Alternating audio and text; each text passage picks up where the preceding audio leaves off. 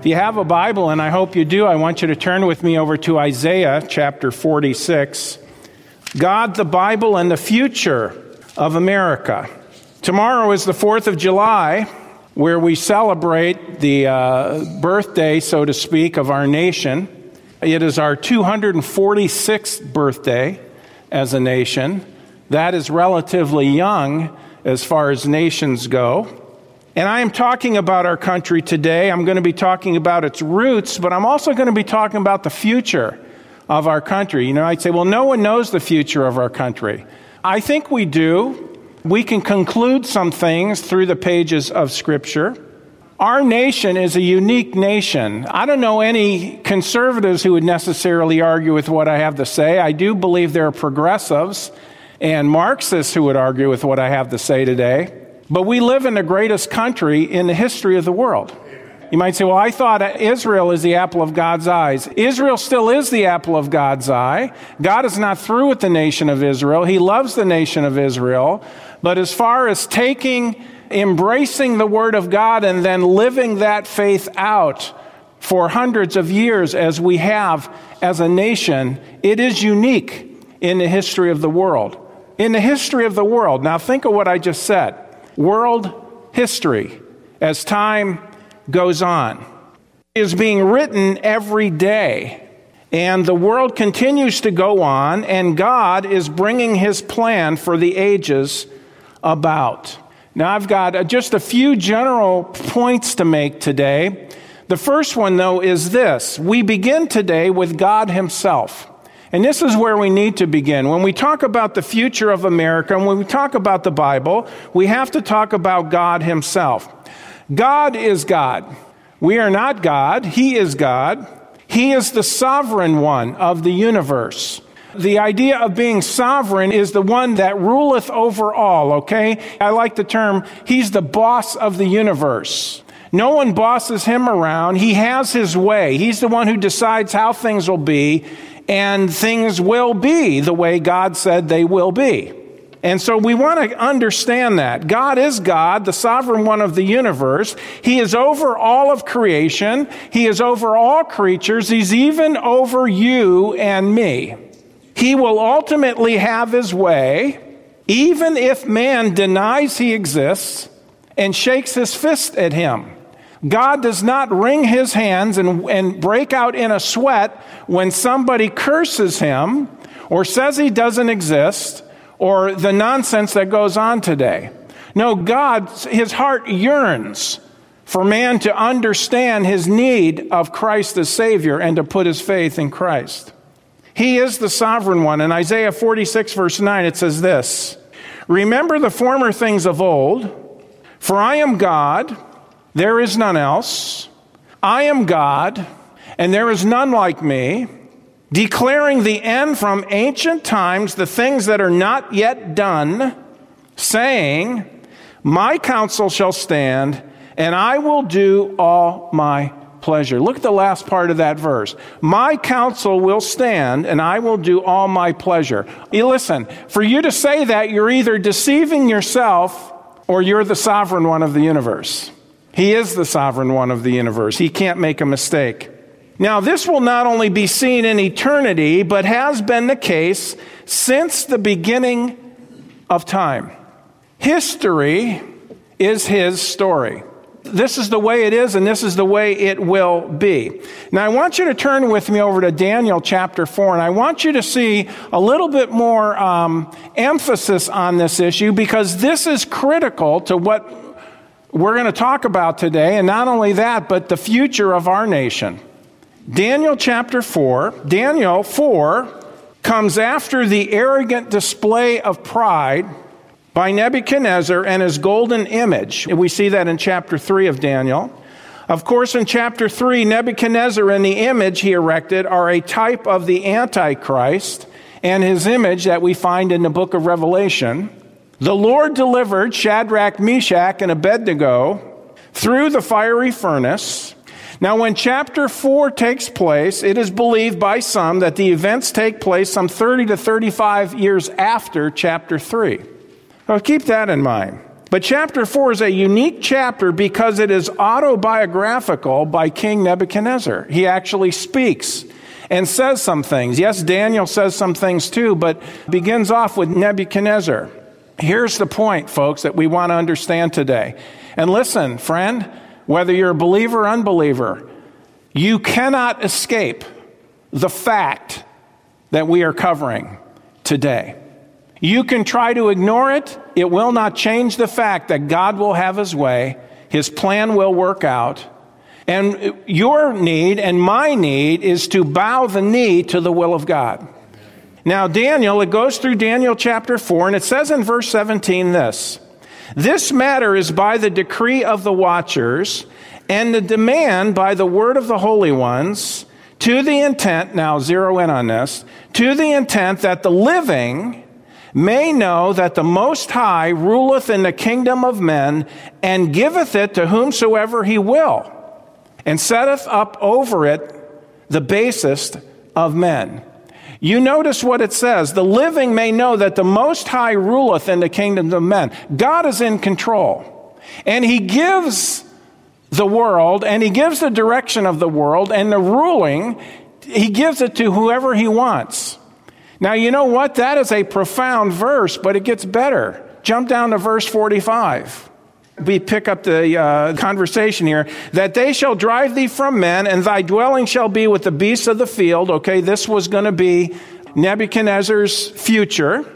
"And they shall make thee to eat grass as oxen, and they shall wet thee with the dew of heaven, and 7 times shall pass over thee, till thou know that the Most High ruleth in the kingdom of men, and giveth it to whomsoever he will."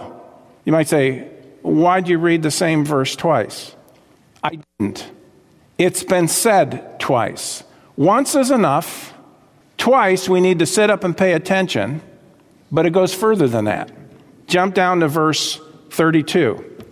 "And they shall drive thee from men, and thy dwelling shall be with the beasts of the field, and they shall make thee to eat grass as oxen, and 7 times or 7 years shall pass over thee." Here it is: "until thou know that the Most High ruleth in the kingdom of men, and giveth it to whomsoever he will." 3 times in one little section of Scripture, the same truth is repeated. It is mentioned, not repeated, but mentioned. Folks, God is trying to tell us something. God is the one who rules. God is the sovereign of the universe. And he gives the future, and he works through the future, and he gives, the governments come up, governments go down. He decides who is going to rule and who is to be in authority. This is a fact. Now, how does that relate to the Bible? Well, this is very, very important. So let's move on. Our second point is this. Let's talk about the Bible for a moment. The Bible is inspired by God himself. It is the standard by which God judges nations and individuals and will judge in the future. Now, you're starting to get a picture of how this goes together. God is the sovereign of the universe. He is going to do what he's going to do. But his word does not contradict his nature. As a matter of fact, the word of God comes from the nature of God. The word of God, the written word of God, is God-breathed, okay? Inspired is the word inspired. It means God-breathed.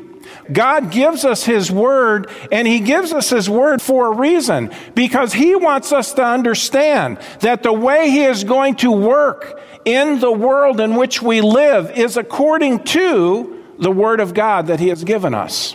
So we see God, the sovereign, the perfect, the holy one, the omnipotent God, the almighty one, the all-knowing one, the all-wise one. We see him, and he has told us, listen, I'm in charge, you are not. Get it through your head.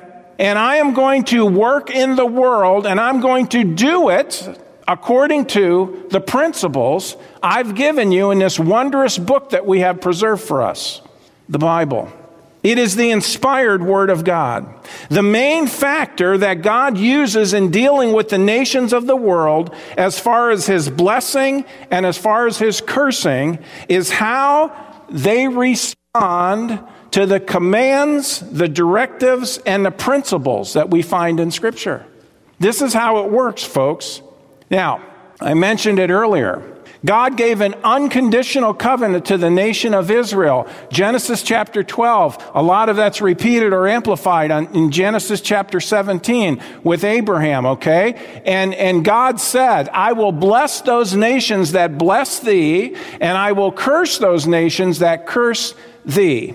Now, you don't have to be a deep student of history, but if you read history, you will find this is exactly the way it has gone. Those nations that have blessed and been a friend to the nation of Israel, God has blessed and prospered them. Those who have stood against the nation of Israel, God has cursed them, and they have not prospered. And this is the record of history. Why? Because God is always true to what he has said. And so we can understand the importance. God is the sovereign one, and he has manifested his mind, what he wanted of it, onto paper for us to know his mind, to where we can now respond to what he says and see the blessing of God or see the cursing of God. He's no respecter of people or nations. Listen, God will not be mocked. God will not be mocked. It doesn't matter who it is, he will not be mocked. Galatians chapter 6, if you want to look at this with me. And here is see this issue of blessing and cursing. His blessing and cursing is how they will respond to his commands, directives, and principles found in his word. This is what he's getting at in Galatians chapter 6, where it says, be not deceived. Isn't that an interesting way to start the verse? Why? Because that's what people are doing today. Well, listen, I don't like what the Bible says about this issue or morals or this issue or that issue. What do we need to do? I know what we need to do. We need to start a Twitter group or a following, or we need to get a Facebook group. And if enough of us get together, it'll change the mind of the people, and that'll change the world. Let me tell you something. God's in control. He's going to have his way. And no matter how many people go against him, he will still win. He will still win. Be not deceived, God is not mocked. For whatsoever a man soweth, that shall he also reap. Psalm 75, verses 6 and 7 says this, for promotion cometh neither from the east, nor from the west, nor from the south, nor from the Democrats, nor from the Republicans, nor from the communists, nor from the Marxists. For God is the judge. He puts down one and sets up another. Say, I don't believe that. You better believe it, because God has declared it. I'm just here today declaring the Word of God. Declaring the Word of God. Let me show you something in the New Testament. Turn with me over to John chapter 12. Sometimes we wonder as believers, just kind of backing it up a little bit out of the message for a second, then we'll go back. Sometimes we wonder as believers, well, how's it going to be? I've heard people paint all kinds of pictures about the judgment seat of Christ and about standing before God. And, well, I know I'm living in sin, but God understands. And what got me here, he understands all that. And kind of telling God how he's supposed to respond to their rebellion as a person. God says this, do you want to know how I am? Do you want to know how I'm going to deal with you? Not only in this life, but also in the future? I'll show you. And Jesus talked about it. In John chapter 12 and verse 46, he says this, I am come a light into the world, that whosoever believeth on me should not abide in darkness. And if any man hear my words and believe not, I judge him not. I'd say, whoa, what do you mean he doesn't judge? He's not done. Keep reading. And if any man hear my words and believe not, I judge him not, for I came not to judge the world, but to save the world. That was his mission when he came. Not to judge the world, but to save the world. Well, oh, great. That means there's no judgment. No, he didn't say that. Let's not be generating fake news. He didn't say that. Verse 48, he that rejecteth me and receiveth not my words hath one that judgeth him. The word that I have spoken, the same shall judge him in the last day. If we want to know how God will judge, by what standard, he is going to use this book. That's why he gave it to us, folks, so we know right from wrong, so we know how God works, so we know his morals, his ethics, so we know how we should be, how we shouldn't be. He gave us a book. He put it in black and white. This is so important. And so how is he going to deal, coming down to the thing everybody wonders about, how's he going to deal with America? Let's talk about the future of America. First, let me say this, folks, about our nation. There's never been a nation in the history of the world that's been more generous than the United States of America. We have done more to take the gospel to the world than any other nation in the history of the world. We have done more to produce Bibles, Bible publishers, than any nation in the history of the world. Now you might say, well, wait a minute. My Bible at the beginning says made in China. I've got a King James Bible says made in China. Well, again, I'm talking about history, okay? Or South Korea. We've done more to help people when there's crisis in the world, right? Listen, who has ever heard of a nation that goes into world war, defeats the enemy, then turns around and helps the enemy rebuild? Only the Christian mind would do such a thing. Only Christian principle would do such a thing. The rest of the world, what do? They defeat the enemy and then they occupy. We're not interested in that.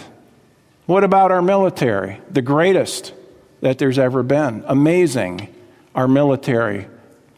But folks, this is history. And God, yes, he has judged us and he has blessed us and he has worked with us in the past, but that's not a guarantee of the future how God's going to deal with us. And the truth of it is, if you've been alive for any period of time, you know that we are in trouble as a nation. Serious trouble as a nation. So what about the future of America? I've been asked many times about whether our country is in the Bible as far as prophecy goes. While I could be wrong, I seriously doubt it. The answer really, though, is no. The United States of America is not talked about. I know there's things people say, well, what about that verse, this and that? I have one resource. If you're interested in it, you can see me later on this. I had a pastor out of Oklahoma. He's a good Bible teacher. He actually has a book about that. And he goes through and he talks about history and so forth. And he says, no, we're just not there. And I agree with him. I agreed with him before I read what he had to say. We're not there. The answer is no. Now, that's fascinating when you think about it. If we have been the greatest nation in the history of the world, isn't it interesting that we're not written about in Scripture? Now, I understand Scripture stopped being written at a certain point, but the Lord could have, if he wanted, put it in prophetical sections of Scripture, right? And give strong inference and description to where we read it and we say, this is undoubtedly the United States of America. We're not there. We're not there. And as interesting as that is, it's almost like the Lord is saying, what you make of it is up to you. I'm not going to talk about you in my book. What you make of this nation is going to be up to you. See, folks, the greatness of America in the past has been its adherence to the truths of Scripture.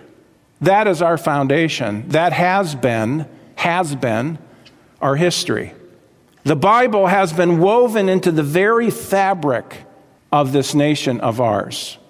It is literally set in stone in Washington, D.C. and other places. You can go to Washington, D.C. and see the monuments and see the buildings, and there's Scripture etched in stone. This is our heritage, regardless of what the left wants to say about it. This is our heritage. We do have a biblical Judeo-Christian heritage in America. That is what we are founded on. We are founded on the principles found in the Word of God. But God is no respecter of persons, and neither is he a respecter of nations. And so what has been true in the past of enjoying the blessings of God doesn't necessarily mean we will continue to enjoy the blessings of God in the future. In Psalm 33 and verse 12, it says this. Now, I know it's talking about the nation of Israel. I know that's the context. But it is a truth nonetheless because of the law of sowing and reaping. And it says in Psalm 33:12, blessed is the nation whose God is the Lord. Do we want to be blessed as a country? The God of the Bible needs to be our Lord.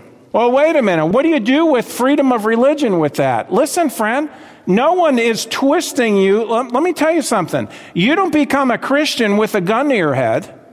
I'm sorry, that's Islam, not Christianity. You don't make a person a Christian by saying, believe or I'm going to blow your brains out. This is an issue of the innermost being, the core, the heart. It's something you decide for yourselves whether you're going to put your faith in Jesus Christ as Savior or not.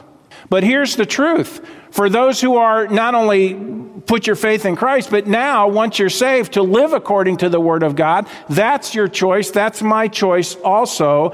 And that would be an issue of a nation embracing the God of the Bible.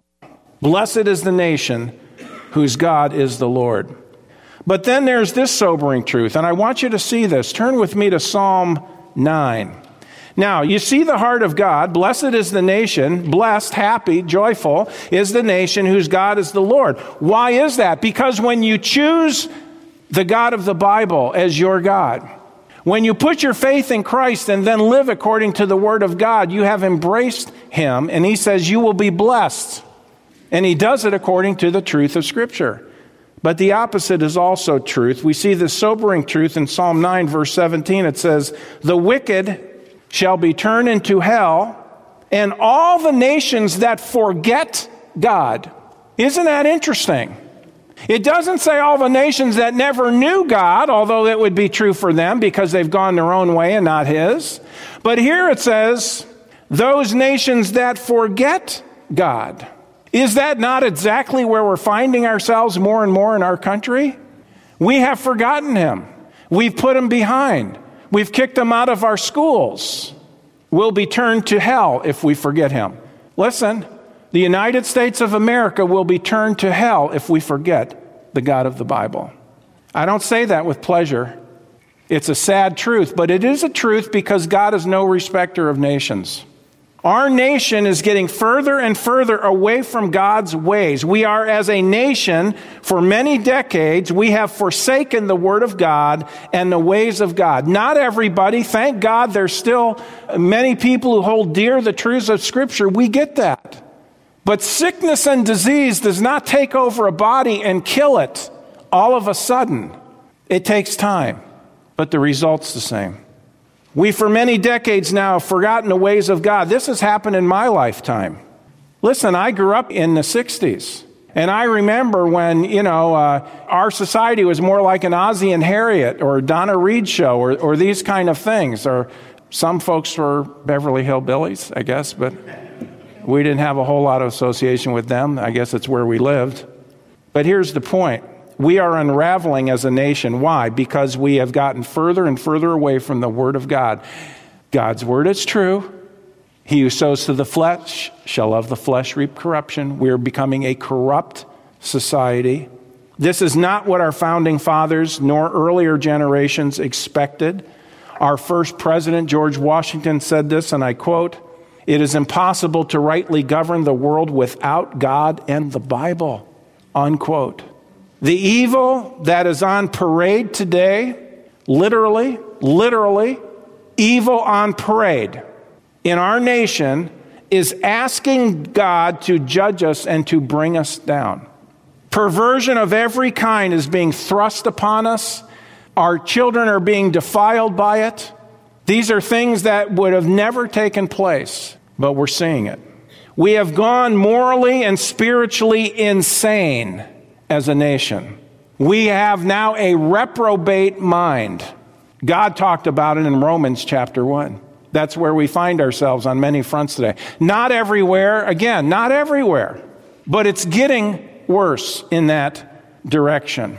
1972, the infamous ruling, Roe versus Wade, and what a disaster that was. And we praise God for the overturn of that.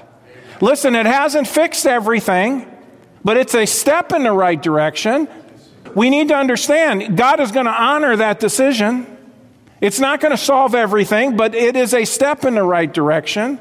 Do you understand, since 1972, since Roe and Wade became the law of the land? Listen, 64 million abortions have taken place in the United States. 64 million human beings are not here who could have been here. I got an email just the other day from Liberty Counsel, Matt Staver, and he says this. I'll only quote a little bit of it. Again, we praise God for the overturn, but that doesn't solve the abortion problem, does it, in America? Because you can still go get one. He said this, quote, "The biblical character of Jezebel is perhaps the most infamous worshiper of the false deity Baal and other pagan gods. Two hallmarks of Baal worship were sexual deviancy and the bloody sacrifice of children to quench the false god's thirst for the blood of innocents. Paganism from Phoenicia spread through the Middle East because that nation's widespread trade, and this eventually caused the downfall of Israel's northern and southern kingdoms." He goes on, "There is no practical difference between pagan child sacrifice and modern day abortion. The thirst for innocent infant blood continues. There is nothing new under the sun, and when this ongoing child sacrifice is threatened, the abortion terrorists turn their rage on those of us who stand for life." Now let me say this today. If you are pro-choice, you are either ignorant of the facts, you've bought into that it's just a blob in the womb of a mother. I have a hard time believing anybody could believe that. What was it, 16 days, I think we heard? Heartbeat? At 16 days, there's a heartbeat. 16 days after conception, there's a heartbeat. Now listen, if you are pro-choice, in other words, you say abortion is fine, listen, you are either ignorant of the facts, and there's no excuse for that now. All the science, follow the science. All the science is very clear that is a child in the mother. Okay? Through technology, through the different things that we have, tools, there's no question. So if you are pro-choice, you either ignorant of the facts, or the second one is this: you are just plain evil. You're evil. Because if you know the facts and you still think it's okay to murder the baby in the womb, that's evil. What is the difference? There's just a matter of what? Little bit of space there from inside the womb to outside the womb? And then you've got people who enthusiastically support partial birth abortion, where most of the baby is out of the womb except the head is in there.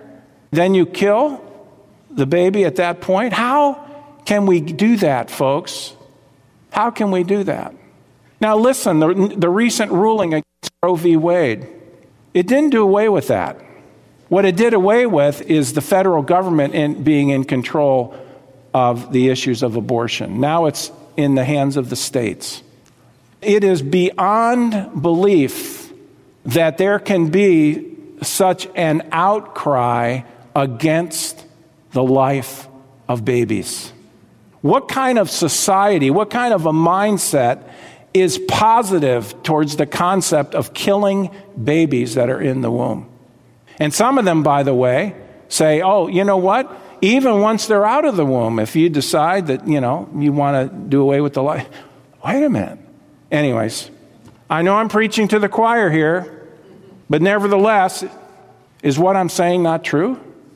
If anybody's listening to this and you're pro-choice, here's what I ask you to do. You might say, well, I'm not evil. I'm not an evil person. I don't want to be evil. Okay, let me ask you this. Then will you educate yourself?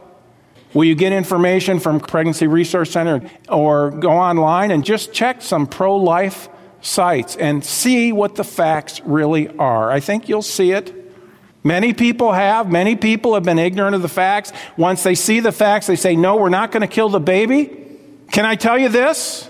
You don't have to kill the baby. You might say, well, this is unwanted pregnancy. Okay, will you just inconvenience yourself for a while, take that baby full term, and then let a family that is yearning to have a child adopt that child? Everybody wins. Everybody wins. So what about the future of America? Well, again, the greatness of America in the past has been its adherence to the truth of Scripture. And by the way, that is what we need as well in the futures. So what about the future? What's going to happen to our country? Here you go.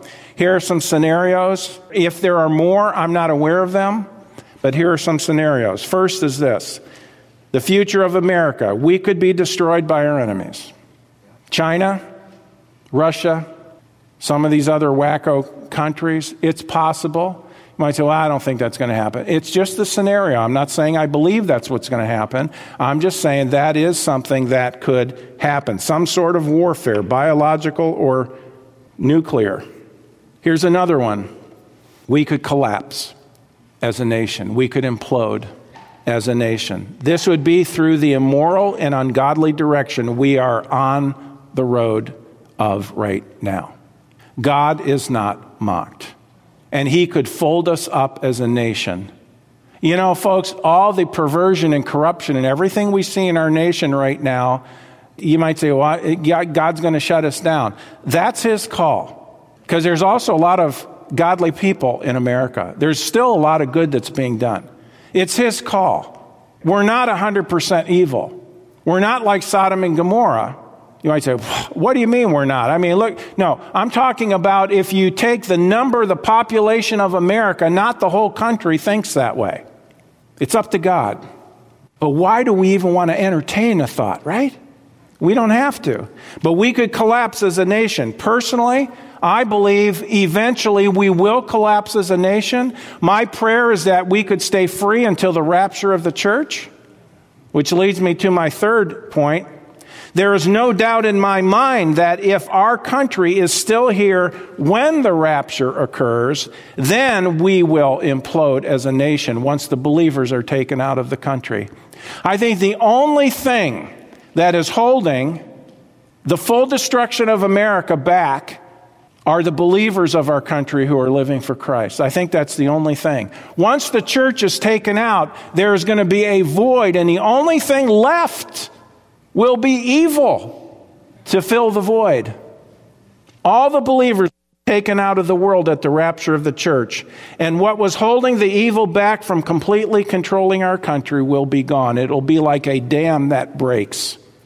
And the flood of iniquity is going to come over this planet when the rapture takes place.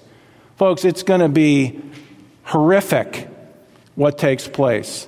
I think that flood, when the church is taken out, I also think there's going to be an incredible release of demon activity upon the planet. It's going to be very, very different. So I think there's those three scenarios. We could be destroyed by our enemies. I hope that doesn't happen. I pray it doesn't. I pray our military is still intact enough and aware enough and competent enough to where that's not going to happen. Secondly, we could collapse as a nation because of our immorality and the direction we're going. God is watching. God is working. The law of sowing and reaping is still in gear. And I think it's just a matter of time before we do collapse. But third, there's no doubt in my mind that if our country is still here when the rapture occurs, and I do pray it will be, that we will, at that time, when the church is taken out, we will implode. So what can we do? Here's what we can do. I can tell you what not to do. Don't get discouraged as a believer to where you just go retreat and go get in a hole someplace and get depressed. God does not leave us here to be hermits. He leaves us here to be his servants. So what can we do? We can lead people to Christ. As one preacher of the past said, if we want to save America, then we need to get America saved. Care about our country? Preach the gospel. Share the gospel with the lost. Romans 1:16, Paul said, I'm not ashamed of the gospel of Christ, for it's the power of God unto salvation to everyone that believeth, to the Jew first and also to the Greek. Secondly, we can pray. We can pray. Does that make a difference? It makes a difference. 1 Timothy chapter 2 and verse 1, Paul said, I exhort therefore that first of all, supplications, prayers, intercessions, giving of thanks be made for all men, for kings and for all that are in authority, and those who think they're kings, that we may lead a quiet and peaceable life in all godliness and honesty. For this is good and acceptable in the sight of God our Savior, who will have all men to be saved and come into the knowledge of the truth. Third, we can be salt and light to our lost world like we should be. Jesus talked about it, right? We're the salt of the earth. We are the light of the world. You might say, wait, I thought he's the light of the world. We're Christians. We're his. We're one with him. Listen, he's gone physically, but he left us here. He passed the torch, didn't he? We are the light of the world. In Matthew chapter 5 and verse 16, it says, let your light so shine before men that they may see your good works and glorify your Father which is in heaven. Listen, folks, we are dealing with, and I think we are under the judgment of God as a nation, but there is still good seed that's being planted. There's a lot of bad seed that's being planted. I get that, and we're seeing the crop of the 50s and the 60s in particular coming up, and the 70s, and 80s, and 90s, and you get it. But there's still good seed being planted, and God honors that. He not only looks at the bad, but he also looks at the good. And fourth, we can vote for candidates that support biblical principles. Vote for candidates that support biblical principles. Why? Well, because Proverbs 14:34, what's it say? Righteousness exalts a nation, but sin is a reproach unto any people. Vote for those who stand for biblical principles. That's what righteousness is. That's what raises a nation up, is keeping on that. Now let me say this today. The world is going to get increasingly worse, not better. What about the United States? It's up to us. It's up to us. If we are true and faithful to the Word of God, if we are winning people to Christ, people are coming to Christ, trusting Christ, being born again, now they have a new nature, and then we are true to our mission of discipleship in the lives of those who are saved, and they start living for Christ, and they start sharing the gospel, and they start being light in darkness, and they start being salt, which is a preservative in this world. It's up to us. Can our nation be turned around? People say, well, no, it can't be. Wait a minute. Where'd you get that? Did you know the Bible doesn't say that? Remember, the Bible is silent on the United States. You may be here today. You're not sure where you're going when you die. Let me tell you how to become a child of God. Let me explain it to you with an illustration that's helpful for me. This hand representing you and me, this wallet representing our sin. Every one of us is a sinner, including me. That's why we have the problems we have. Yet God loves us. In spite of the fact we're sinners, God loves us. He hates our sin. To get to heaven, we have to be without any sin at all. That presents a big problem because we have sin. We're sinners. Heaven's a perfect place. We're not. God says, because he is a God of justice, he says, you've broken my laws, you've violated my word, sin has to be paid for. If we do it, the wages of sin is death. We'd be lost forever in hell, suffering for that. He doesn't want that for us. Many religious people think, well, I'll do good works, that'll pay for sin. No, death is the only payment. As we see here, for by grace are you saved through faith in that, not of yourselves. It is the gift of God. It's not of works, lest any man should boast. There's nothing you could do to save yourself. So then what are we going to do? Well, if it stopped there, it would be a completely bleak picture. Hopeless, but there is hope. This hand representing God in the flesh, the Lord Jesus Christ. He came into the world and he went to the cross, and when he went to the cross, he took all of our sin upon himself. He made the payment for our sin, so we don't have to. All the sin you've ever done in your whole lifetime, he paid for that on the cross. He was buried, he came back from the dead victoriously.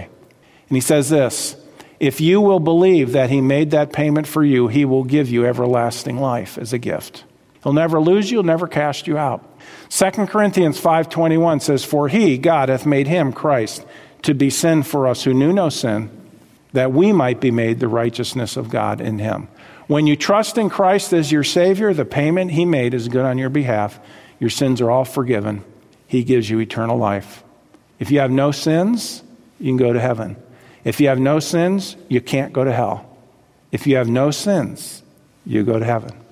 If you have no sins, you can't go to hell. But the only way you get there to where God does not see you with your sin is by trusting in Jesus Christ as your Savior. Would you trust Him as your Savior this morning? Well, friends, that concludes this edition of Voice of Assurance. Thanks so much for listening, and would you share this ministry with a friend? To contact us or learn more about our ministry, please visit www.northlandchurch.com. Your prayers and support for this ministry are greatly appreciated. Thank you so much, and God bless you.